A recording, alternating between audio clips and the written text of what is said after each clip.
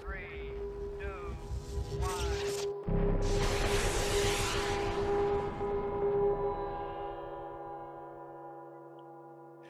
Hello everybody, welcome to an incredibly special show today. I'm here with Hartmut Müller. He's the Vice President of IT and Cross Functions at Mercedes-Benz, and we are going to talk about what Web3 and the metaverse means for Mercedes. I'm super excited about this session. It's rare that we get access to somebody with the seniority and experience of Hartmut. So this is going to be, hopefully for all of you, a mind-blowing and interesting insight into the world of one of the biggest enterprises, one of the most prolific car manufacturers in the world, and how they are engaging with blockchain and Web3. So Hartmut, welcome to the show. Oh, thanks. Actually, that was a real nice introduction. Really appreciate it. I'm happy to be here. Thanks for having me. Well, we've got a lot to cover in a very short period of time. I know you're busy. So first question for you, Hartmut, tell us, why is Mercedes-Benz interested in blockchain and Web3? First of all, it's a new technology, and for me, it's also, and for us, it's the next phase of the internet, so to say, So we're talking about the value of networks, for instance. So that's a very important thing. And of course, blockchain is not quite new, but it is a technology which we consider now also as a foundational technology. And I think if you look on it use case driven, it is different compared to when you look on it as a fundamental technology for your overall architecture, so to say. And that's for me the interesting thing, also seeing over the course of the last years a far more convergence between technologies. You have securities converging with mobility, connectivity, and the cloud. Also, you cannot look onto blockchain isolated. You have to take IoT and also artificial intelligence, for instance, into consideration to a certain extent. And that melts a bit together, to a new fundament, to new technology fundament, which you have to consider. And also as a technology company, building that nice beauty cars, you have to look into technology which is emerging, so to say. That's why we are considering it. And also, it's not only Web3, metaverse, blockchain, all that stuff comes together, and we have to clarify what is relevant for us also going forward. For sure. And I like the way you framed that, frankly, because I think too many people see blockchain as a technology in isolation. And even within blockchain and Web3, we see different domains of infrastructure, tokenization, layer ones, layer twos. There's already complexity in there, but I'm glad you opened that box, because it feels like you're working at the cross section of Web3, data, big data, IoT, and then also working within an enterprise, which in its construct is often quite different to Web3 startups or DeFi startups and so on. Right. How do you see that tripartite relationship working, or how is it working for you? First of all, I think data, and in Europe, we are talking about data sovereignty, or GDPR, which is a very serious thing. And also having data protection and privacy by design that we take very serious as a company, because it's essential for us, being in the market and also dealing with the data. And data is a very important thing, and I'm not talking about first monetizing data to the external world and maybe creating revenues out of it. No, it's also about monetizing data for the greater good of us as a company, So also leverage also the data pools which we are having inside the company and creating access towards them. So that's one element. And we also we'll come to that later on when we talk about Ascentric. We had one idea saying, okay, we need something like a data marketplace also internally for us to leverage all the data pools. And what is necessary to go into a decentralized way of thinking on data? How can you access data with a certain degree of data sovereignty on the one hand side, but also how you can run compute on decentralized data in a pretty nice fashion, in a secure fashion as well across the enterprise. And so the things came together. And of course, also when you look into blockchain overall, and that was I think also the starting point many years ago, that we said, let's look into use cases. What is the use case regarding the enterprise? What is the use case regarding the product? And what is the use case regarding the customer, so to say? And how can we deal with data across that? And also going through that phase over the last, 12, 18 months, also the NFT phase came alongside, all are talking about digital art and what does it mean, digital art also for us. We'll come to that topic also later on. Of course, that is also considered. And you have to bring these elements together. And then if you talk about that, then you have to consider, for instance, blockchain or various elements of blockchain also as your operating system in your company or as part of your operating system. And that's how I'm looking on it, saying, like, for instance, topics in the telco space, 5G, is it a use case driven thing? No, it's a fundamental technology, and it will be part of the operating system going forward, and you have to cope with that. I think, no one is talking about, for instance, about cloud and cloudification at the moment anytime. It's there, you have to deal with it. The cloud is here, security is here, mobility is here, and that's how it converges. And I see also, for instance, the next phase of the internet, I see decentralization as one key element, actually, which we have to consider also as a car manufacturer. Love that, Hartmut. And also, I think it's interesting for those people listening in to identify that you see a data sovereignty challenge even within the group, right? So even within Mercedes-Benz, I mean, there's a number of different operating entities, a number of different brands, a number of different, I guess, complexities also between the relationship. About, maybe one thing, and I may interrupt you here. Sure. Also you have to think about, look how regulated the world will become or already is. You can't think saying, okay, let's aggregate all data into one data pool and then let's do something with it, or ETL in the past or something like that. No, you have to run compute on decentralized data pools, and you have to orchestrate it accordingly so that you are clear on the metadata on the one hand side, but also then taking care which raw data you are exposing, for instance, also to the compute transactions. Sure. And we're starting to get into the meat of this now. So you mentioned Accentric as a product. This is something that Mercedes is taking out to market. What problems are you starting to address now, or what are the kind of core features of Accentric so people who haven't heard of it can get a feel for it? First of all, it's a B2B data marketplace, I would call it, and Accentric started as an idea where we said, first we have to tackle the challenge of being agnostic, which is very important because there's a lot of proprietary stuff, around data and data pools, the hyperscalers, on-premise data pools and all that stuff. And we have to be clear on saying the technology which we use is really about being agnostic. And that was a very important element when we built it up. The second element also was we should be able to run compute on decentralized storage. So also, and then we looked also in the world of, for instance, the startups and said, with whom can we also cooperate to a certain extent and collaborate to fix that problem which is there, so to say. And also, I think if you look on it, saying on the one hand side, we can fix data issues and data problems of our own enterprises. It's also about looking from an end-to-end perspective on it, from an entire supply chain. If whatever different partners are dealing with each other and wants to get access in a very data sovereign way, but running compute on decentralized storage. So we fixed that problem very easily also with Accentric going forward. And it's modern technology, So, and I think that's also, it's different how we build up Web3 applications compared to how we build up whatever classically client-server applications to a certain extent. And then also out of the new technologies, also for instance Polygon or Ethereum as an underlying technology, we also want to leverage also the smart contracts, for instance, and say what can we really create out of that, or what does tokenization mean for us, in the discussions that we are having. And so we tackled various elements in that, which was on the one hand side, at the first end, a great learning also for our people and also for our organization, how to cope with that technology, because you have to experiment. If you never try it out, you will first not fail, but you will also learn nothing out of it. And I think that's very important.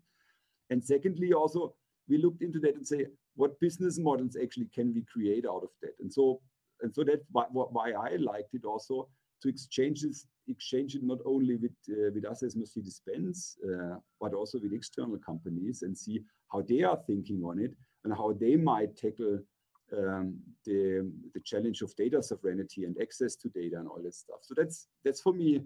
It was a nice endeavor and a nice journey over the course of the last 1.5 years. And the baby has grown now to enterprise grade, so to say. So that was the good thing, which we have seen over the course of the last 18 months. Quite nice. Very good. And as you went through that, I mean, from having spent some time in enterprise blockchain myself, and previous use cases were similar to the supply chain one that you mentioned. I think we're seeing an increasing requirement on compliance or transparency of what's being produced where, using what materials. And as an OEM, you've got hundreds of thousands of suppliers around the world, and oftentimes there's an arm's length relationship with those suppliers. They have their own proprietary information, their own proprietary materials, manufacturing processes, and so on. And it wouldn't be appropriate for Mercedes-Benz to hoover up all of their proprietary data, make information on it, and then pass it to a regulator. I mean, just compliance alone feels like one of the problems that you're solving, but I'm sure there's other use cases in there as well that are more proactive or positive in nature, as opposed to just administration or bureaucracy. Yeah, you're right, and it's like when you're also reading out whatever latest case studies from large consultancies of the world, because they are saying, okay, there are use cases in the enterprise where you have to track and trace stuff to the end. It doesn't matter whether it's whatever decentralized sourcing or how to tackle carbon emission tracking and all that stuff. Of course, some stuff is done, but there we are also looking very closely to the Catena-X endeavor, which is also an initiative we have joined. And I think it's important to take that also, I would say, not above, but beyond our company as Mercedes-Benz, because you can't fix it by yourself, by ourselves as Mercedes-Benz. We have also to look to the overall ecosystem of suppliers, but also of competitors of us, and see how we can be on the one hand side agnostic, but on the other hand side also interoperable in a certain way. So that helps definitely. For sure. And I know there have been some kind of collaboration initiatives. We've seen consortia spinning up around decentralized technology for a number of years now.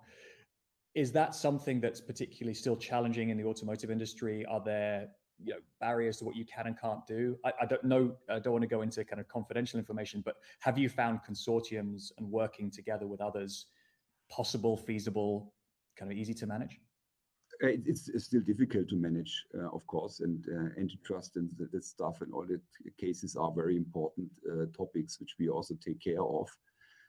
But I think Catena-X is a good example, actually, where we figured out how to incorporate together to a certain extent, because also competitors of us have joined the bandwagon, and I think it's for the greater good also of, on the one hand side, technology sovereignty, which is one key element, but also data sovereignty in Catena-X going forward.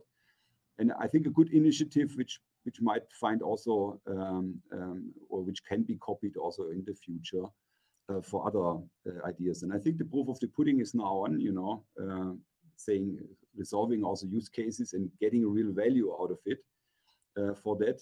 And that's what we are looking for, and that's why we are supporting that initiative also heavily, like others. But Catena-X is one, of course, of our prime and most important initiatives which we are supporting.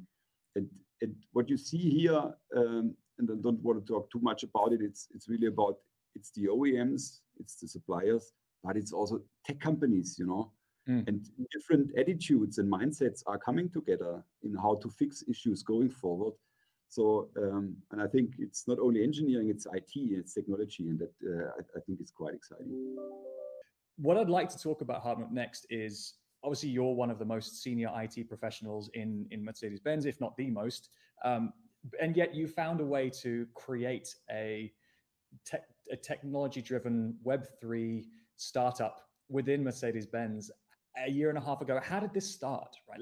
For the entrepreneurs listening in, for even the intrapreneurs within large enterprises, how did you make this happen?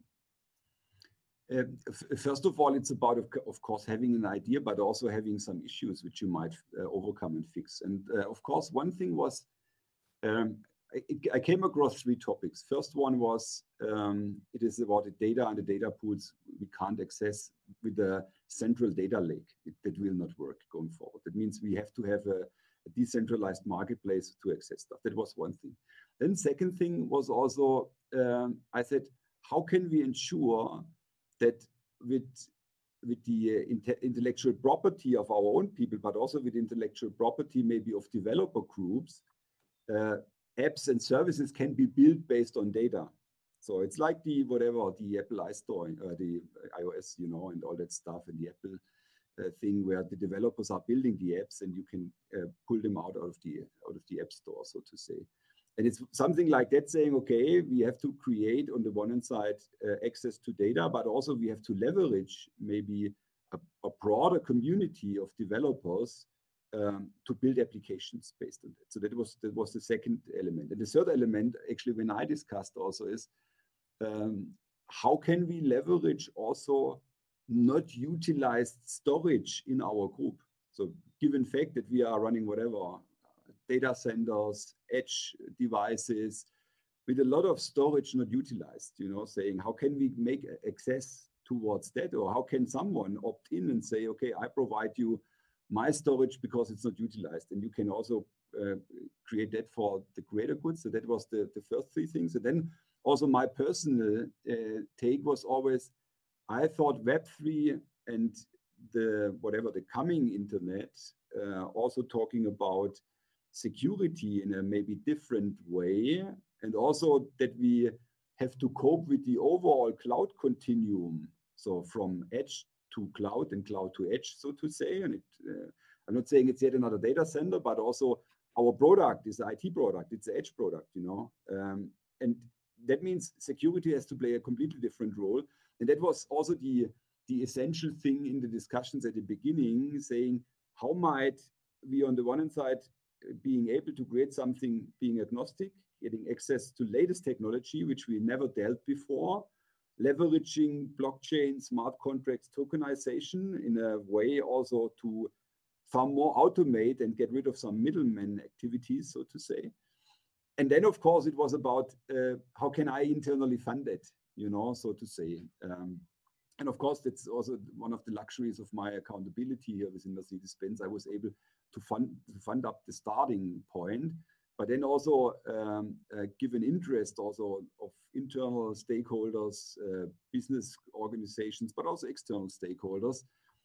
We are now in a pretty good situation actually to decide how to move on, whether keeping it as a 100% subsidiary or whether also going into a far bigger growth, with Ascentric going forward. But that will be decided also beginning of 2023, actually. You have to look onto some technology topics as fundamental technologies, also like operating system technologies, which might become in the future. And that was actually also the game changer on some things that I said, it's not important whatever to fix one use case, it's important to build a platform with certain functionality, and then also to create an underlying business case and whatever revenue model, which is being able to go exponential, if you are finding customers and so on. So I think that was the key element, because if I would have done it only in one single use case, I think it would not paid off to a certain extent. And then it might be immediately stopped because the single use case business owner would say, I can't afford it. Then let's stop it. So and that was the game changer actually for Ascentric and for the blockchain underlying technology in Ascentric. Yeah, some good learnings in that one. I think a couple of things. Commercial viability has to be there for the long term, no matter what. And I think a lot of Web3 misses out on some of the commercial narrative from the start, maybe from lack of experience or because you have an engineering first mindset in some cases, which is okay, but you still need to maintain commercial viability to some extent, even with token-based models. True. The other part of it I really like there is we love innovation. We love innovation. That's also a very important thing. Yeah. If you have a bigger budget to do it and you're able to convene the resources, I think that's hugely powerful. What I think I also heard from you is you weren't thinking about this saying, right, we're going to create a blockchain thing and we're going to go and take it to market. You described a number of technology capabilities that work together that provide platforms on which you can create use cases. So you talked about IoT devices. You talked about the data that Mercedes has, you talk about the data that your partners have, you talk about the vehicles themselves, you talk about storage and compute. Right? These are assets that are accessible. Not saying that we're going to see Mercedes devices mining cryptocurrencies in future, but if you imagine a network, a mesh of devices that can at any one time contribute any of those assets or data, you can start creating some quite compelling things. And also for your customers, right, who are the owners of the vehicles, and in some cases, depending on interpretation, are the owners of the data, you can create some really interesting differentiation for them as owners of vehicles. Yeah, and it's also if new hardware is coming, if you are looking to virtual reality, augmented reality, or even robotics and drones, what might it be for these kind of devices going forward? And if you look from a hardware point of view on it, and then saying, okay, what might the software can provide towards that? It's a different discussion instead of picking only one single element out of it, and trying to utilize that and to create that in a very affordable way, so to say. I've been wanting to ask this question because I know there's a huge amount of hype around this particular topic, and I would love to hear an objective, enterprise view of things, because everybody has their own interpretation on the metaverse, whether there is one metaverse or multiple metaverses, as in the same way as there one internet or multiple internets. But how is Mercedes-Benz thinking about the metaverse? What are some of the initiatives you're involved in? What does the metaverse mean to you? First of all, I have my own definition of it. For me, it's on the one hand side, the consumer world, and there's a commercial or industrial world, and there might be also industrial metaverse for it. And the consumer is also about, a lot of gaming stuff is coming around. If you look to what the Epics and all these guys doing, instead of going forward.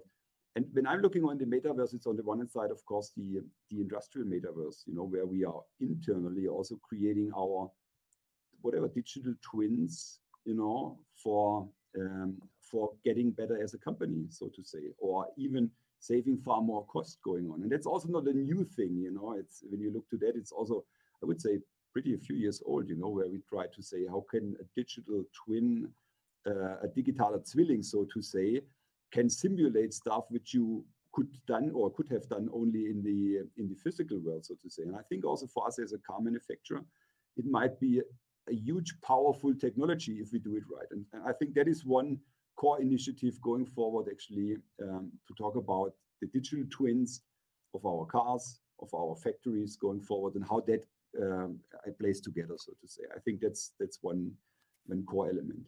One example of that, for me, I was talking to the Unity team and some of the Web3 guys there, is simple co-creation and co-design of vehicles during lockdowns.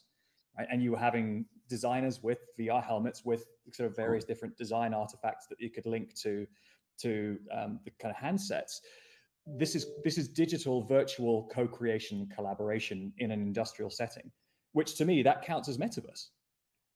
Right? And we're doing that today. That's not fantasy, it's not play, it's not gaming, it doesn't have tokens, but it's hugely valid.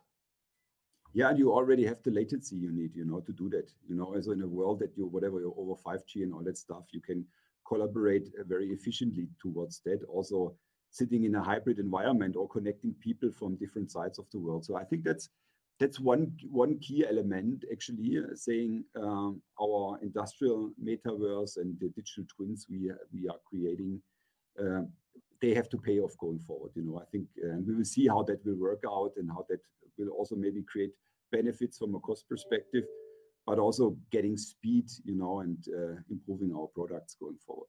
And the second element, what you mentioned also, was the consumer metaverse. I think you also mentioned we joined the Aura Consortium as a founding member.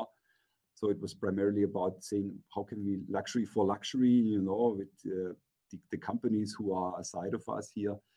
It's really also about discussing what might the NFT world play together, or how can that be combined in terms of an immersive experience for our drivers in a car, combining that also the digital art with sound, with light and all that stuff, which could be done in a very intelligent way. And currently also our design teams are tackling that challenge and see how that might come out.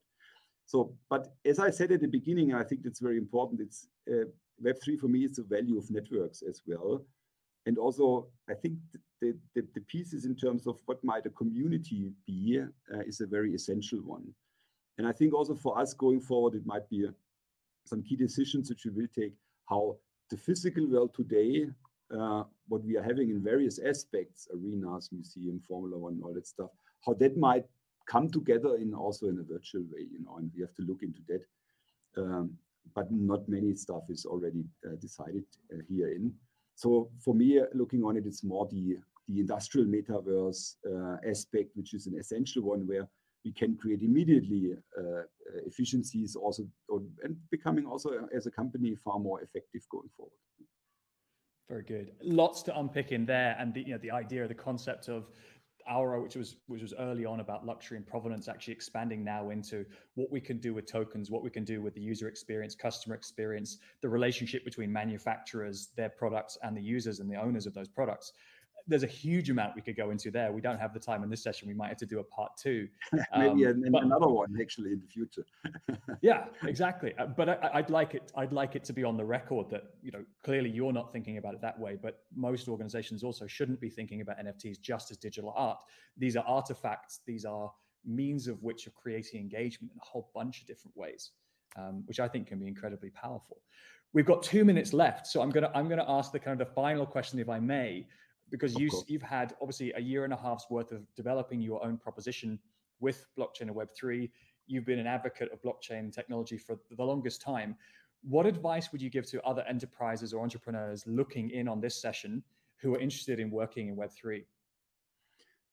First of all, it's and I think that sounds sometimes a bit boring. It's you have to experiment with it, but on the other hand side, if you want to experiment with it, you have to educate people in that technology. They have to find people who are capable to deal with their topics. And that's what I'm saying. It's not, for me, it's not yet transformation of the existing piece. No, you have to start fresh greenfield with people who are able and capable to do it because they build it different. So that's for me was the fundamental learning. It's not about saying, okay, the people who have done whatever, Web 2 and all that stuff, Web 1 beforehand, they now go into Web 3. Of course they can. But as a starting point, for me, it was really about saying, okay, build up a fresh group of people, educate them properly, train them properly, and then they can start actually on greenfield. So and that was on the one hand thing, the important thing, the first thing. The second thing, to be also quick, don't look only from a use case perspective on it. It will become our operating system, a fundamental technology.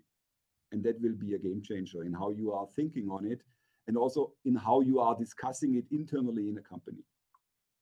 Period. That's it. Very good. Educate yourself and don't think of it just in a use case basis. Think of it as a platform or infrastructural technology. Hartmut, it's been an absolute pleasure to have you on the show. Thank you so much for taking the time. I hope those listening in have learned a lot. I know I have, and excited to hear more about the industrial metaverse, more about Excentric in the new year when you can give us more details. And thank you so much for joining us on the show today. Thank you for having me. It was a great pleasure. Thank you. Thanks again for listening to the Blockchain Won't Save the World podcast. As always, opinions in this episode are mine and those of my guests alone. If you want to find out more, please feel free to connect with me on LinkedIn.